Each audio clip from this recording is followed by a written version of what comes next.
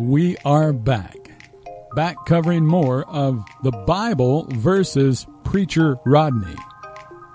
Today, we're looking into the judgment seat of Christ. Of all of Preacher Rodney's new teachings, the one that seems to have drawn the most contention is his claim that you will not stand before the judgment seat of Christ. In order to support his claim, Preacher Rodney employs a tactic that he calls rightly dividing Paul's epistles.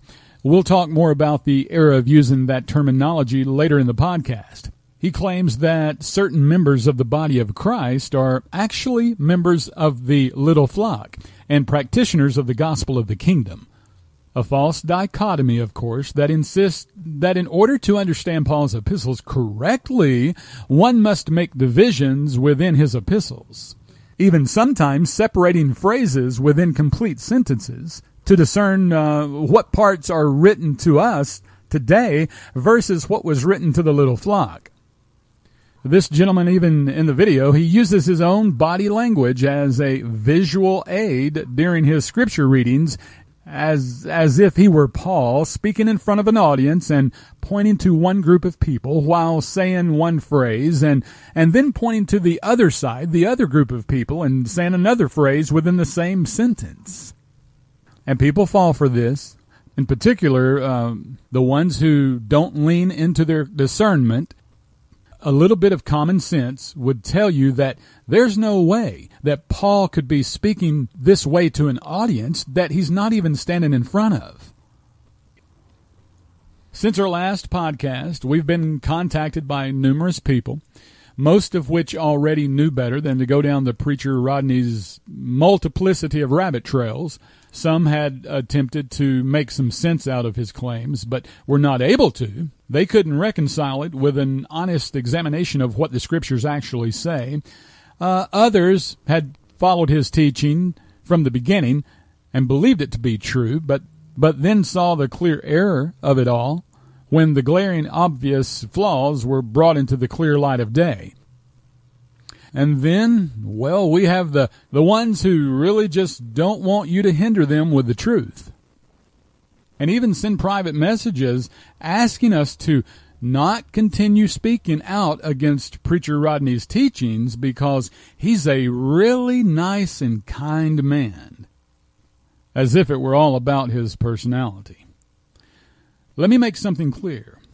While the man's character does play a part in his ability to manipulate people into falling for his new revelations of truth, which isn't that new, by the way, with the basic concept of it all lining up almost exactly with a book written by a very extreme Acts 28 author. A man's character is in no way a determining factor of whether or not false doctrine should be exposed and corrected.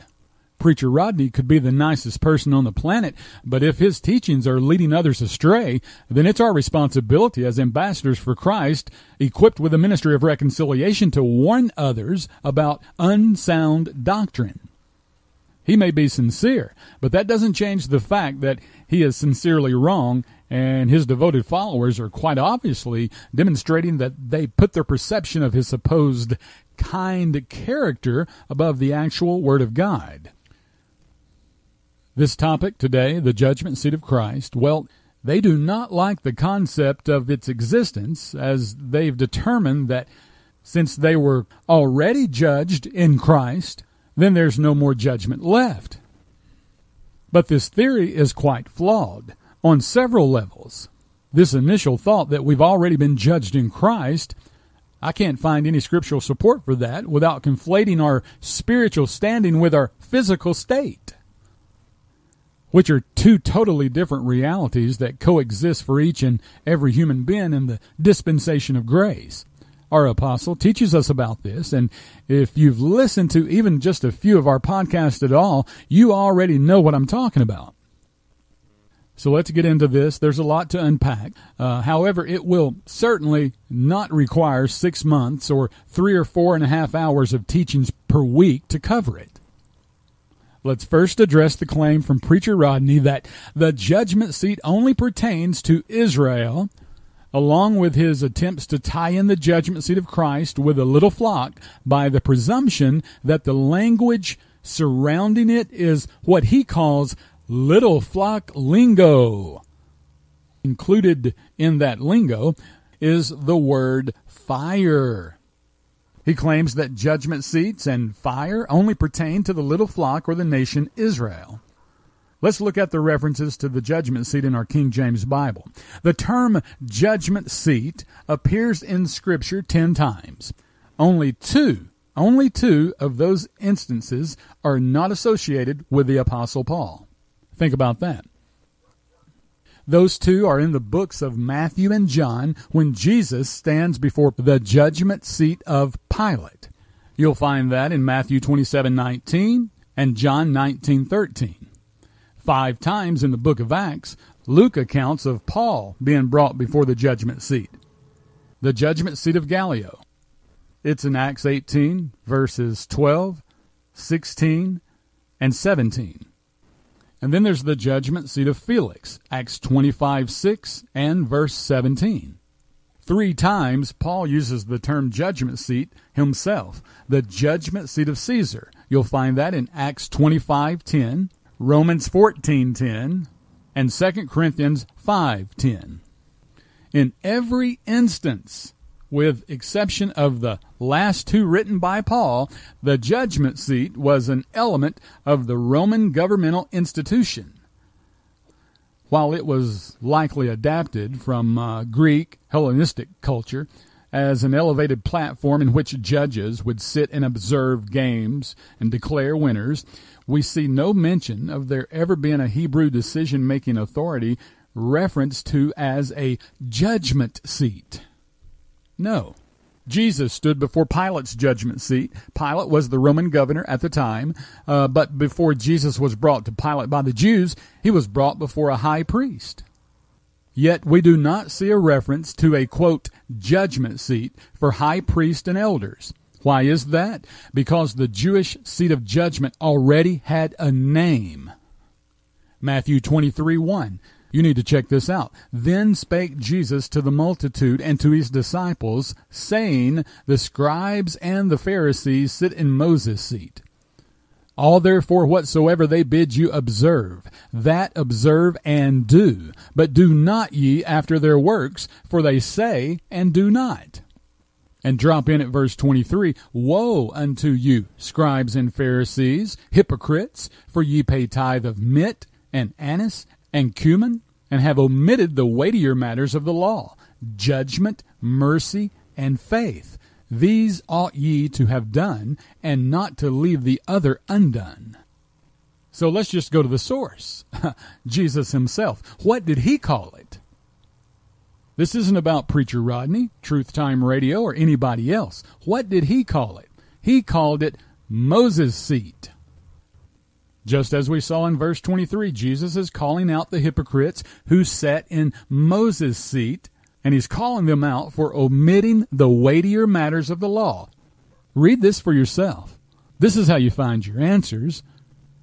With nose in book, searching the Scriptures like the Bereans, searching the Scriptures daily for yourself. Ah, what a concept. Those who sat in Moses' seat have the authority to judge. Why is this called Moses' seat and not the judgment seat?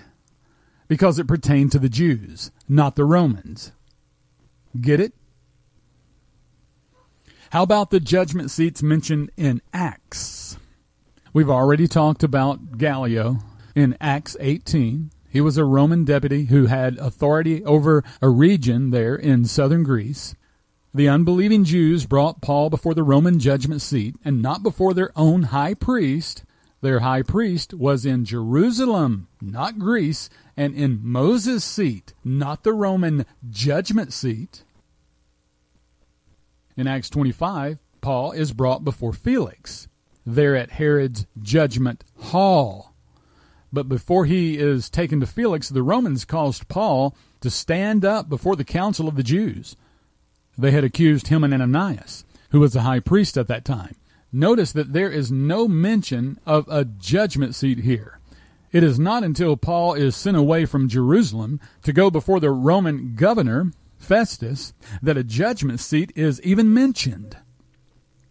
Paul has most certainly stood in the judgment of the Jews multiple times, and even in the judgment hall in the palace of the idolatrous and blasphemous Jewish King Herod, and yet none of these times is the place of judgment from the high priest, the chief priest, or elders ever referred to as a judgment seat. When you look close, you see a pattern here.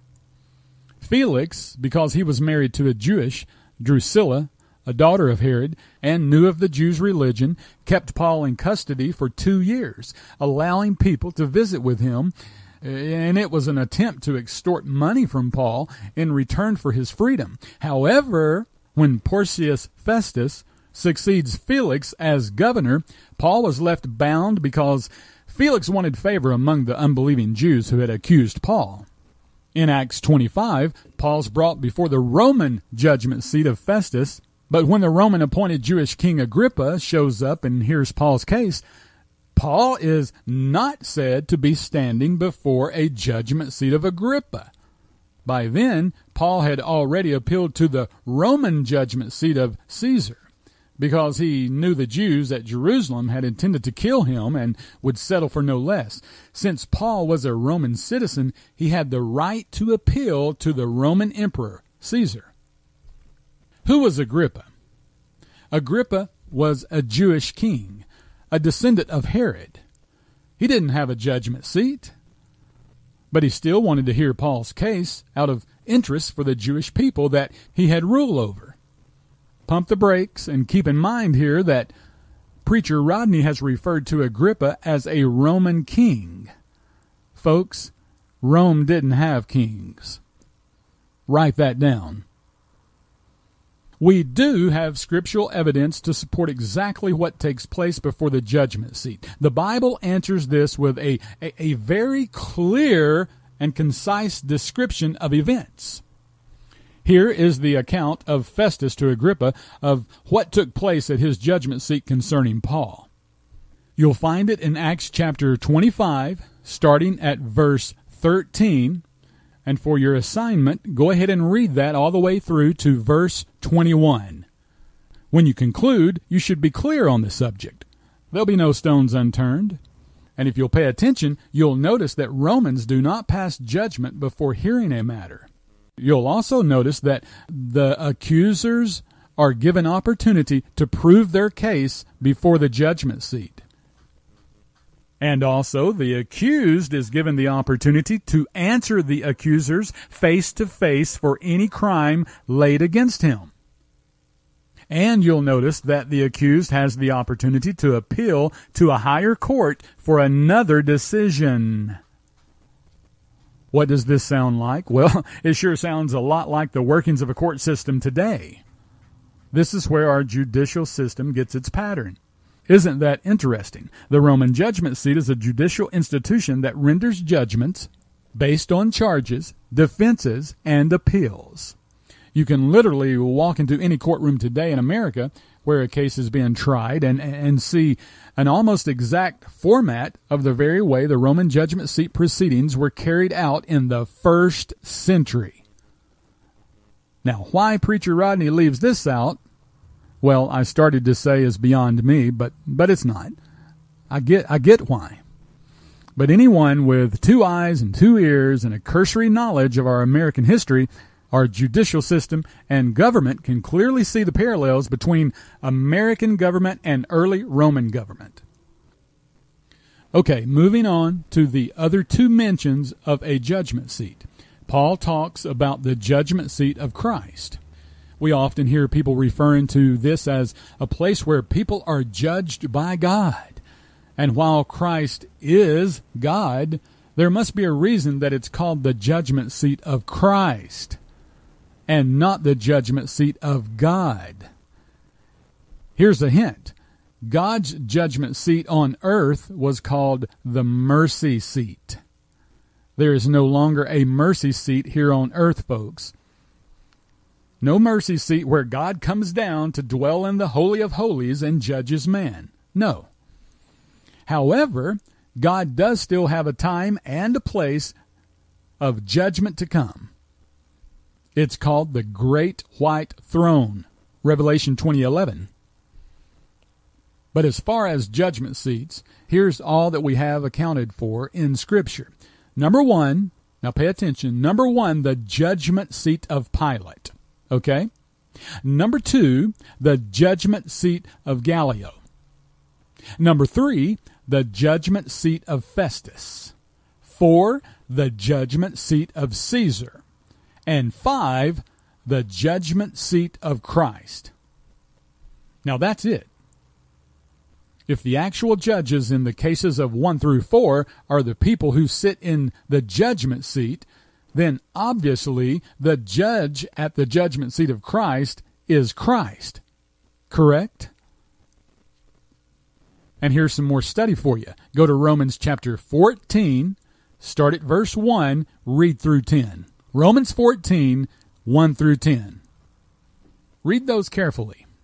And you'll see that Paul's simply telling the Romans not to judge one another based on things that do not have any eternal consequence. In 2 Corinthians, he elaborates further on the judgment seat of Christ. 2 Corinthians 5:10, for we must all appear before the judgment seat of Christ, that every one may receive the things done in his body according to that he hath done, whether it be good or bad. Now, knowing that the judgment seat is a courtroom, and that Christ is the judge, and that we will answer for ourselves, who is the accuser? Revelation 12:10 calls Satan the accuser. If Satan is accusing saved people for doing things in the body of Christ that are considered sin, and Christ is the judge, what judgment do you think Christ will pronounce over members of his own body? What will be the outcome for being accused of sins that have already been paid for and forgiven? Think. What would happen today? Think about that. Go to court today. What I just described took place. What would happen? The case would be thrown out of court. But not before those sins are brought up by the accuser. See how this works? Do you really believe that a fallen angel who doesn't believe God isn't going to fight to the end for your never dying soul? Of course. He isn't going to win, but he doesn't believe that because he doesn't believe God. Who other than God knows the Bible better than anyone? Satan, the devil. Yes, that's true, but he doesn't believe it. Knowing and believing are not the same. Our sins were paid for and forgiven at the cross. There is nothing left owed to pay. God doesn't bring up our sins. He never will again, but Satan does because it's the only argument he has. Satan's in the bullpen every day warming up for this courtroom appearance. The only difference is he's not yet in the courtroom setting bringing these up before Christ. No, he's bringing them up before you every day in your thought life. He likes to attack you. He likes to accuse you. Bring up your sins that are already forgiven. But in the end, what good does it do him? Satan doesn't care that sins were forgiven at the cross. Think about that. Nobody is worried about our sin except Satan. And if you're worried about your sins, it's because he's fighting for your soul and control of your testimony of Christ. He's fighting against you to keep you from telling others that their sins are paid for and forgiven. He's still fighting against the ministry of reconciliation 2,000 years after the cross. And he'll continue to do that till the end. Preacher Rodney's video from 12/6/2020, he talks about how every time he has preached that the judgment seat of Christ is for the body of Christ, he has had a, quote, check in his spirit, telling him that it wasn't right.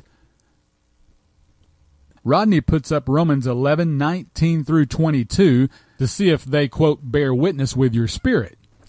Then he reads them and asks if they, quote, give you a warm and fuzzy feeling.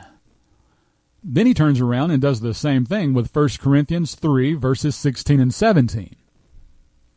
So, at Preacher Rodney's camp, it seems as if they're basing their discernment about what God says in His Word on how it makes us feel warm and fuzzy. It doesn't matter how you feel. He says the word fire is in Genesis to Revelation 549 times. And while he is correct about that exact word, that certainly isn't all of the times that fire is referenced in Scripture. He's missing some. But when you rely on Bible word searches to try and prove a point, you might end up looking over some very important things, such as the fact that if you want to know how often fire is spoken of in the Bible, you better look at the context, take a little time, read and study. You must take into consideration that there are other words for fire besides fire, such as flame, burn, ashes, kindling. You get the idea. At timestamp 4110, he says the first mention of the word fire is Sodom and Gomorrah. While that is the first mention of the word fire, again, it isn't the first mention of fire. The sun was created in Genesis 1. What's the sun made of? In Genesis 3:24, God placed a flaming sword at the entrance of the Garden of Eden to block access to the tree of life. Preacher Rodney often employs the rule of first mention to define terms and determine context. That's incorrect. It's a horrible way to study and demonstrates a complete lack of discernment. Hey, if we were to apply that unsound logic here, we'd have to conclude that presence of fire, as in the sun, is always a good thing. That God's creation of fire was meant for good and never for punishment, as Preacher Rodney is going to try to prove with his hour-long demonstration of fear of fire. So even his flawed logic doesn't pan out here. Fire is not judgment, as Preacher Rodney implies. Fire is a thing that does not have a personality. Fire is only meant for what it is used for.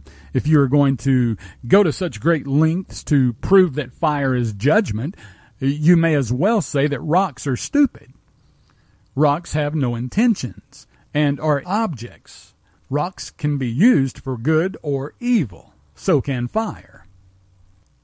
At an hour and 3 minutes in, he claims that Ezekiel 22:16 is talking about when Israel gets her inheritance in the sight of the heathen right before the millennial reign. What? No scripture. That doesn't fit the order of events. Where are the quote, heathen during the millennial reign? We'll get to that topic in a future broadcast. At 109:45, Rodney claims that Paul agreed with Sosthenes that he wrote 1 Corinthians to the Church of God, which is the church that Paul persecuted before he was, as Rodney says, arrested in his tracks on the road to Damascus. Now, where does he get this idea that Paul persecuted the church at Corinth before he was struck blind, or arrested, as he loves to say, on the road to Damascus? And that Sosthenes, the former chief ruler of the synagogue, agreed with Paul about that? Here are the opening words of 1 Corinthians. Tell me, where do you hear any of what Rodney claims? 1 Corinthians 1:1, Paul, called to be an apostle of Jesus Christ through the will of God, and Sosthenes our brother. Verse 2, unto the church of God which is at Corinth, to them that are sanctified in Christ Jesus, called to be saints, with all that in every place call upon the name of Jesus Christ our Lord, both theirs and ours. Verse 3, grace be unto you, and peace from God our Father, and from the Lord Jesus Christ. Where does Preacher Rodney get this stuff? The synagogue in Corinth was not part of the little flock. As we proved in the last podcast, there is no evidence that Peter and the other apostles ever left the regions of Judea and Samaria on a mission journey to spread the gospel of the kingdom. No evidence. None. And again, Paul isn't going to a place where Jesus is already named. At this point, I'm not even certain that Rodney understands that Paul was writing to Apollos, who was at Corinth, and that Sosthenes was with Paul at Ephesus when he wrote the letter. Not one bit of this information has a single thing to do with the little flock, who was all the way back at Jerusalem. We already proved this with great detail in the last podcast. Go check it out if you haven't already. Another point about 1 Corinthians 1:2, Preacher Rodney really goes overboard with the last 4 words of this verse. Both theirs and ours, he says.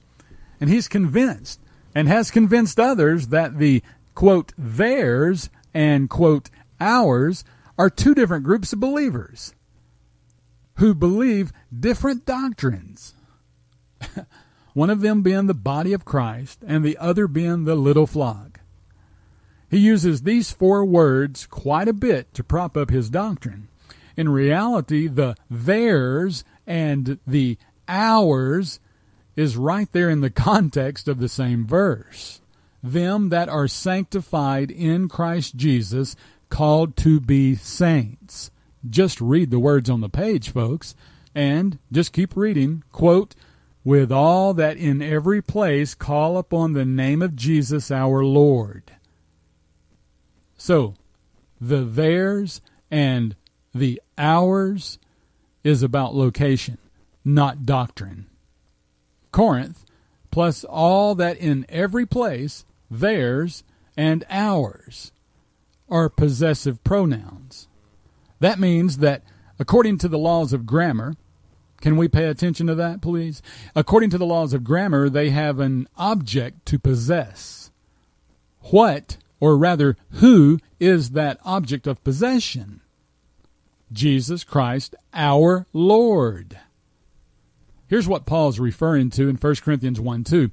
1 Corinthians 8:6. But to us there is but one God, the Father, of whom are all things, and we in him, and one Lord Jesus Christ, by whom are all things, and we by him. Both theirs and ours. See that? This isn't 2 different groups of people, folks, with 2 different doctrines. No. These are various members of the body of Christ in different locations who all believe the same gospel and the same doctrine. Okay, back to his video. At the hour and 11-minute mark, he says that 1 Corinthians chapter 3, verses 13 through 17 are the only 3 mentions of fire in Paul's epistles, and that they line up perfectly, he says, with every verse in Israel's program. These verses do no such thing. Just because you might be able to stick keywords from these verses in a Bible word search and come up with some in Israel's doctrine does not mean that these verses are for Israel. What a sloppy way to study. It's sophomoric. If that were the case, we'd be left with pretty much nothing that was written to us, the body of Christ, within Paul's epistles. There is such a thing as universal truth across all dispensation, allegories, figures of speech, analogies, parables, similes, etc. This is the exact same lazy argument that those who try and say Paul wrote Hebrews use. Well, Peter mentions Paul in one of his letters. Well, duh. They knew each other and knew the same people. They were Jewish brethren. Or how about when people like to say that the body of Christ is also the bride of Christ just because Paul uses the words chaste virgin as a simile? Lazy, knee-jerk, so-called study methods is really only proof texting and cherry-picking. Nothing more. Eventually, we're going to do an in-depth study focused on exactly what 1 Corinthians 3, verses 13 through 17 is talking about. But right now, we're simply proving what it does not say, because somehow the latest new fad is to try to prove Paul wrote and instructed the little flock with some weird study method that only Preacher Rodney can decipher. So, first things first. I find it quite shocking that there is even a need to do this. I would expect the need to untwist the Scriptures from denominational teachers and word faithers and healers from the charismania crowd, but this guy claims to know how to rightly divide the word of truth. So we press on. At the 1 hour and 14-minute mark, he says, quote, "The but now period is the word of truth, and what are we supposed to do with the word of truth? We rightly divide the word of truth." What is this nonsense? The but now period is not the word of truth. The gospel of your salvation is the word of truth. Rodney brings up 1 Corinthians chapter 7, verse 18 and 20 to try and to prove a point that Paul is talking to the little flock. He automatically assumes that when he sees the word circumcision in verse 18, that it must be referring to the little flock. What he is conveniently leaving out is the fact that all of Israel, all Jews, believing and unbelieving alike, were called the circumcision, just as all Gentiles of other nations were called the uncircumcision. Do you see the fallacy here? He's created a house of cards, a house of straw. Remember in our last podcast how we talked about the Jews in Asia who were zealous of the law, that when they saw Paul in Jerusalem, they made false claims against him about what he was teaching other Jews. One of their claims was that he was teaching against the law and telling the Jews to stop circumcising their children. They accused Paul falsely of this, and the proof is right in verses 18, 19, and 20. Is any man called being circumcised? Let him not be uncircumcised. Is any called in uncircumcision? Let him not be circumcised. Circumcision is nothing, and uncircumcision is nothing, but the keeping of the commandments of God. Let every man abide in the same calling wherein he was called. The term circumcision is not exclusive to the little flock. Yet Preacher Rodney has limited the definition of the term to only mean the little flock. The entire nation of Israel is the circumcision, not just the little flock. An uncircumcised person could never be a part of the nation Israel. Now, Preacher Rodney is not likely to admit that he has made this claim, just like he doesn't admit to most of the other incorrect things that he has been caught saying. He usually finds a way to wiggle out of every of these things and claims that by either saying, "That's not what I meant," or downright denying it, making himself out to be the victim that everyone is attacking or lying on, even when there's video proof of the words coming out of his mouth. But what else could he be implying here? I mean, let's just use a little logic. If the term circumcision is only a term used to denote the little flock and not all Jews, then his new teaching has merit. But if the term refers to all Jews, and it does, then his whole argument faceplants. There was a time just a couple of weeks ago when a preacher called him out on his teaching that the gospel of Christ included works during the Acts period. Rodney cried foul, saying that preacher was lying on him and that he never said that. He then challenged the preacher to find the clip where he said it, and the preacher did so and presented that very clip to the public. Since then, nothing but crickets. Preacher Rodney is also having an issue with the word call or called. He has issues with a lot of words, and the ones that doesn't seem to appeal to him or give him warm and fuzzies, he ascribes those words to be for the little flock only. But he reads into the word called as if it always meant to be individually pre-selected by God for a purpose. That just isn't the case.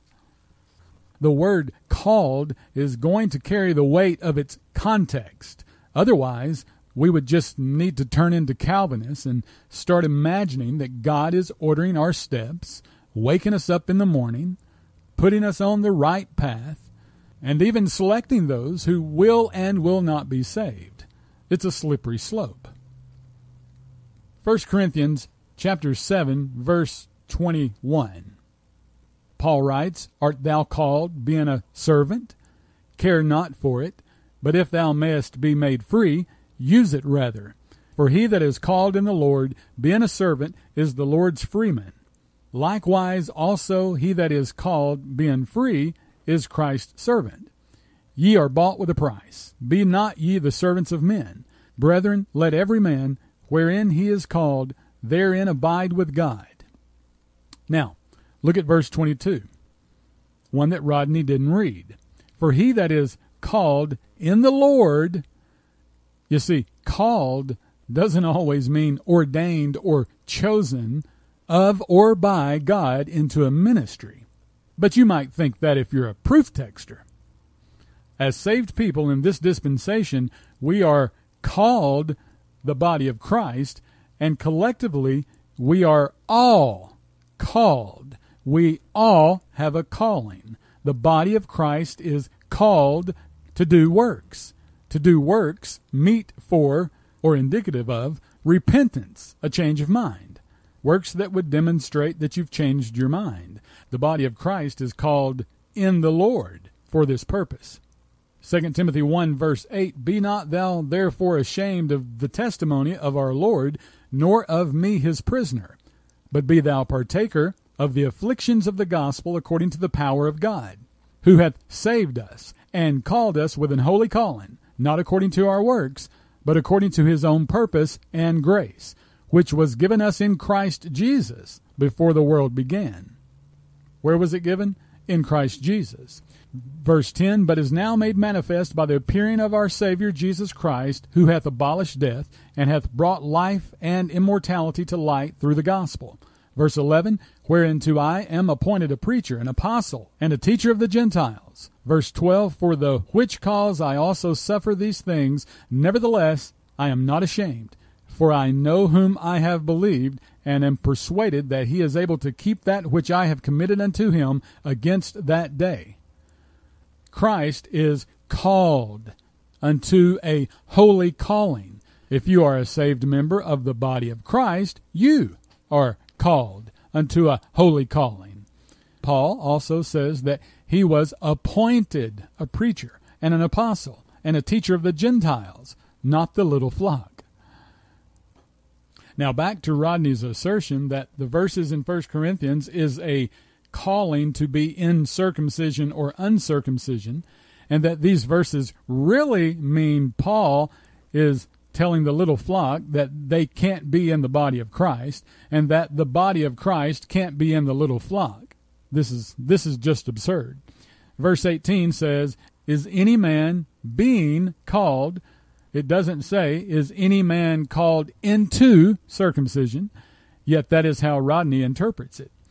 This is talking about the holy calling of the body of Christ. There were circumcised Jews in the body of Christ. These Jews still maintained the traditions of the Jewish culture. Paul is telling them not to become as heathen, uncircumcised Gentiles, just because they're no longer under the law. The uncircumcised Gentiles that Paul preached to were not supposed to start circumcising their sons, and they themselves were not supposed to start circumcising each other, nor were they to start trying to obey the law of Moses. There was even a letter written to them from the little flock who were law keepers, telling them that it isn't necessary for them to do these things. Acts chapter 15.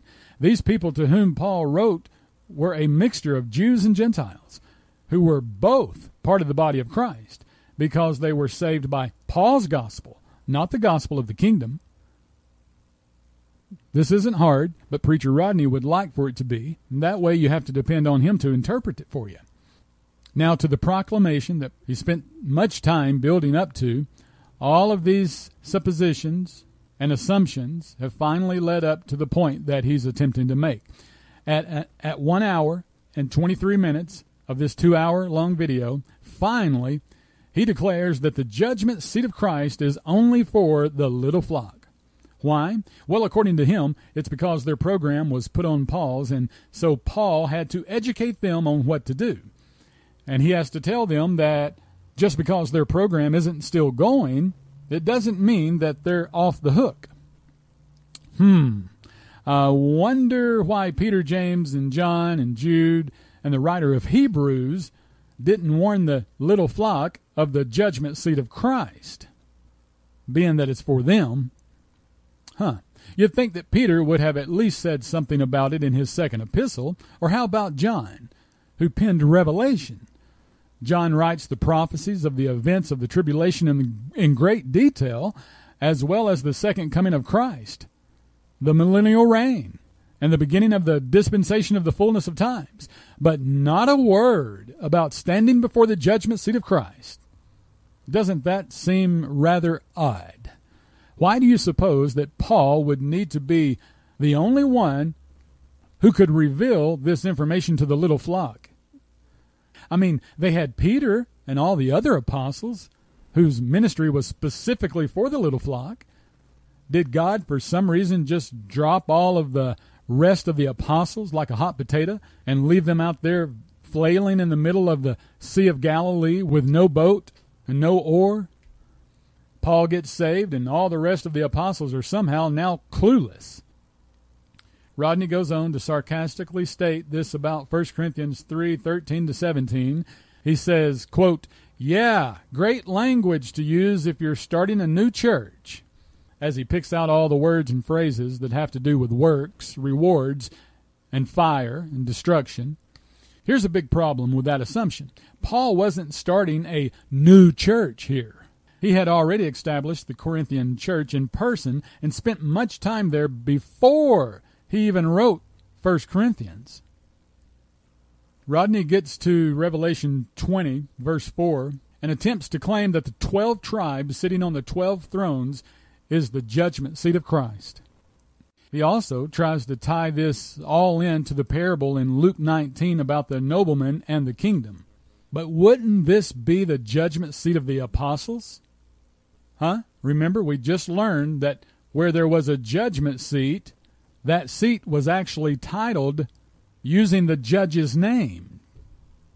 So it should be the judgment seat of the apostles, after what we just learned about who actually sits in the judgment seat. He goes on in the video to ask for one verse that says the body of Christ will be inhabiting, occupying places of authority, principalities, thrones, reigning, etc. Then he said, I don't find anything about the body of Christ inhabiting the earth or any position of power in the earthly realm. Well, let's think. This certainly doesn't prove the point he's attempting to make with this faulty premise. All spiritual blessings in heavenly places could be inclusive of many things in heaven. And if we're joint heirs with Christ and obtain a heavenly inheritance, and if Christ reigns, then we reign with him, because we are members of his body. What can separate us once we're joined with him? According to Rodney, apparently some air between heaven and earth can separate us. Why is it that anyone would assume that if Christ is in heaven now, and we're seated together with him in heavenly places now, then we also would not be still in his body when we are in heaven and he ascends to earth? If we're not separate from him now, then we won't be separate from him then either. Nothing can separate us, not even some clouds. Rodney uses Luke 19:20-26, and he says, quote, "Somebody is suffering loss at the judgment seat of Christ." Well, this is a parable that has nothing to do with the judgment seat of Christ. It's a story about a nobleman who was leaving his country and telling his servants to carry on business as usual until he returns. He gives them £1 each, says to use it wisely, and multiply it for him.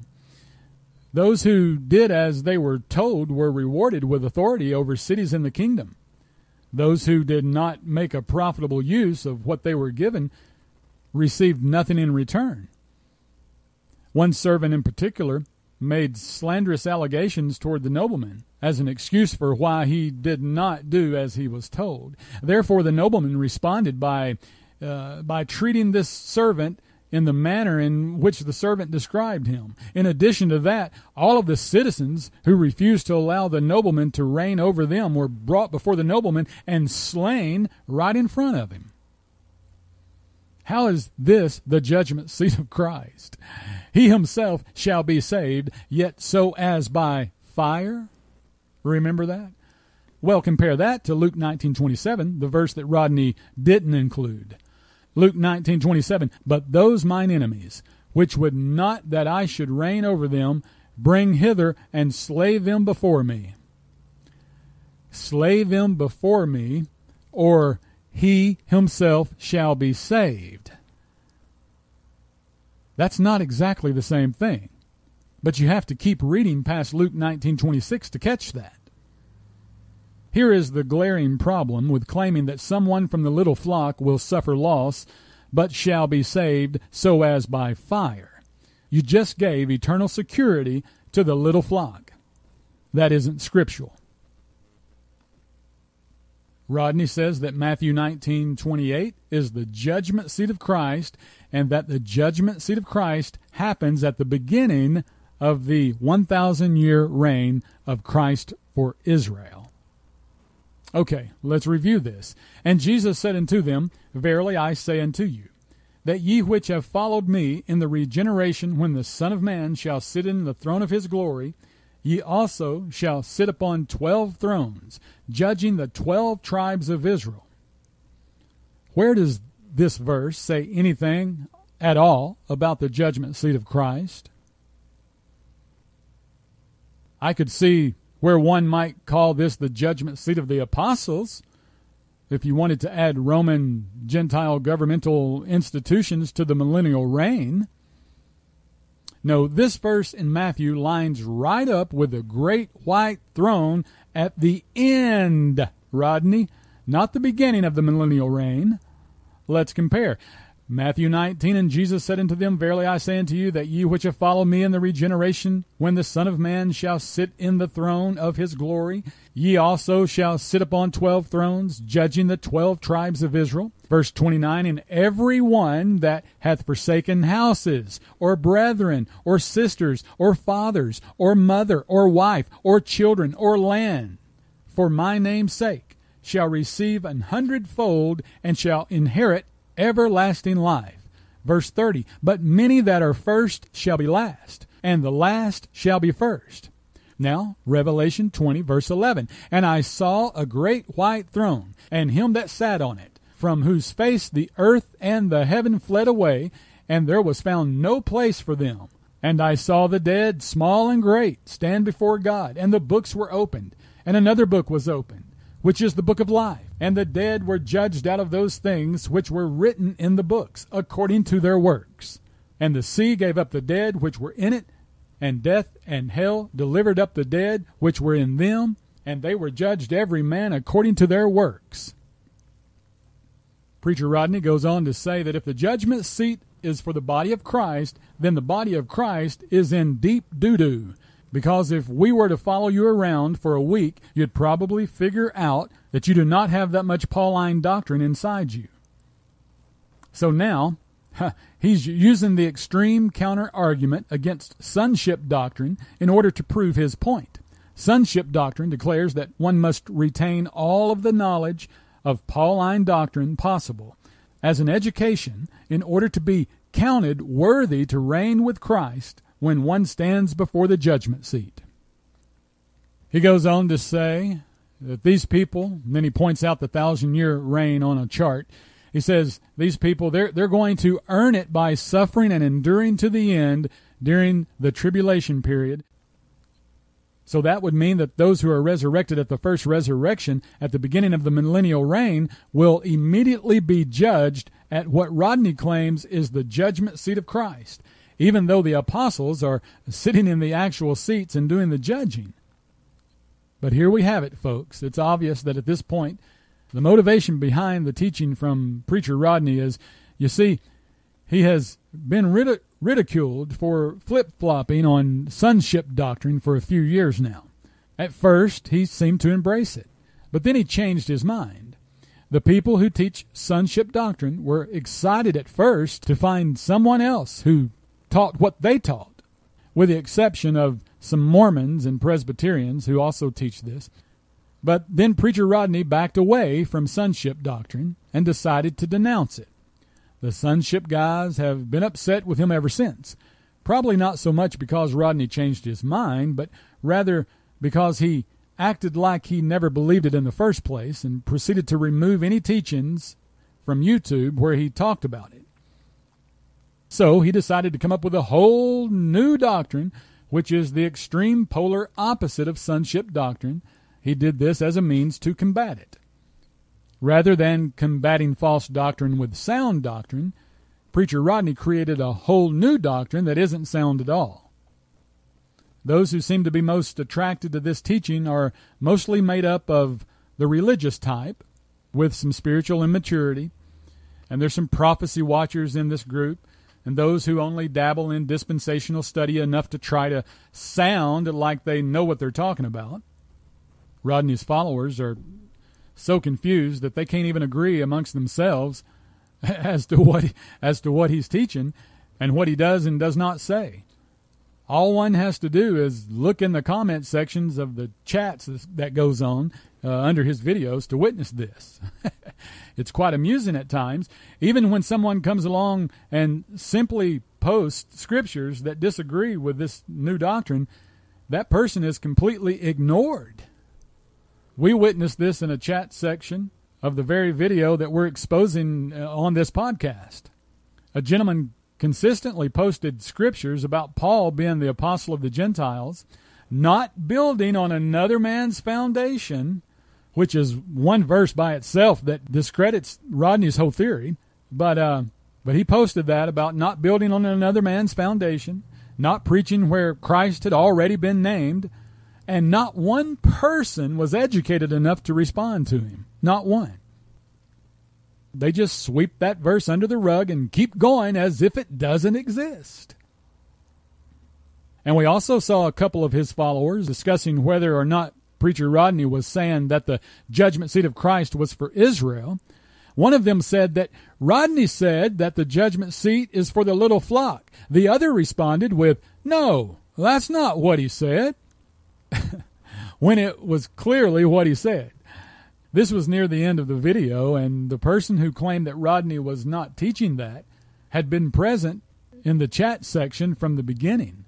How can you listen to nearly 2 hours of video which attempts to teach that the judgment seat of Christ is for the little flock, then turn around at the end of the video and nearly get in an argument with someone who just plainly states what was being taught? It's incredible. This is the type of Bible students Preacher Rodney creates, ever learning but never ever able to come to the knowledge of the truth. Those who will not test his claims with Scripture in context, those who will not use scriptural discernment, those who will not research his historical claims. You'll also hear him make the claim that most will say Paul got the entire revelation of the mystery on the road to Damascus.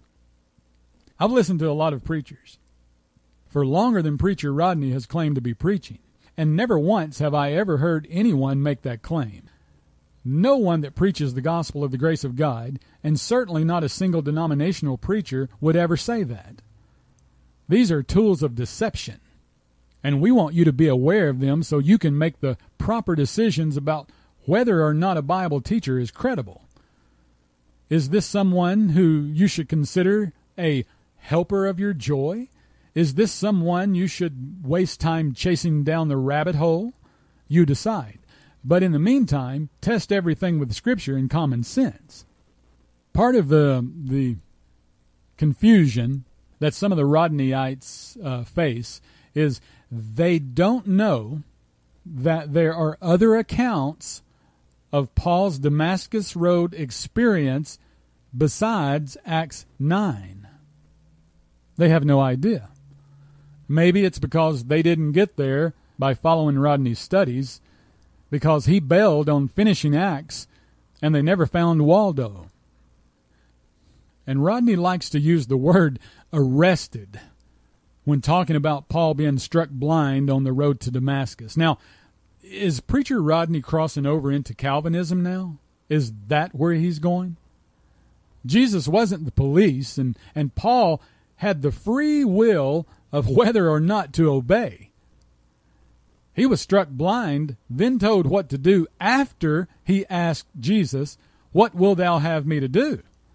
Paul was not bound on the Damascus road and arrested and hauled off to prison.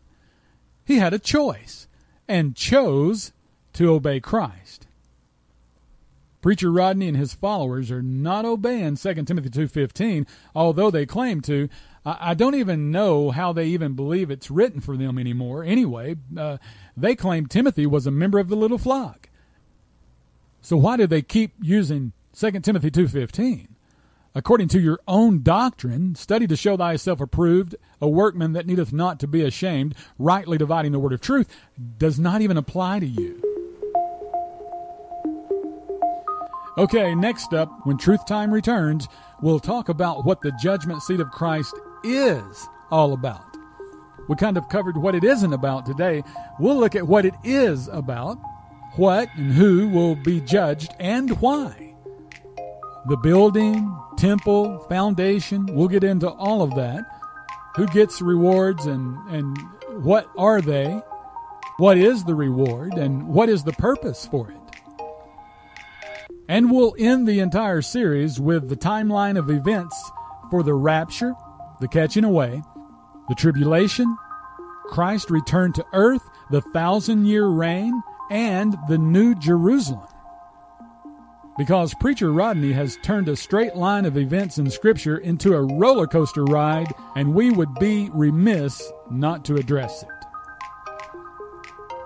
Until next time, remember, you only get two educations.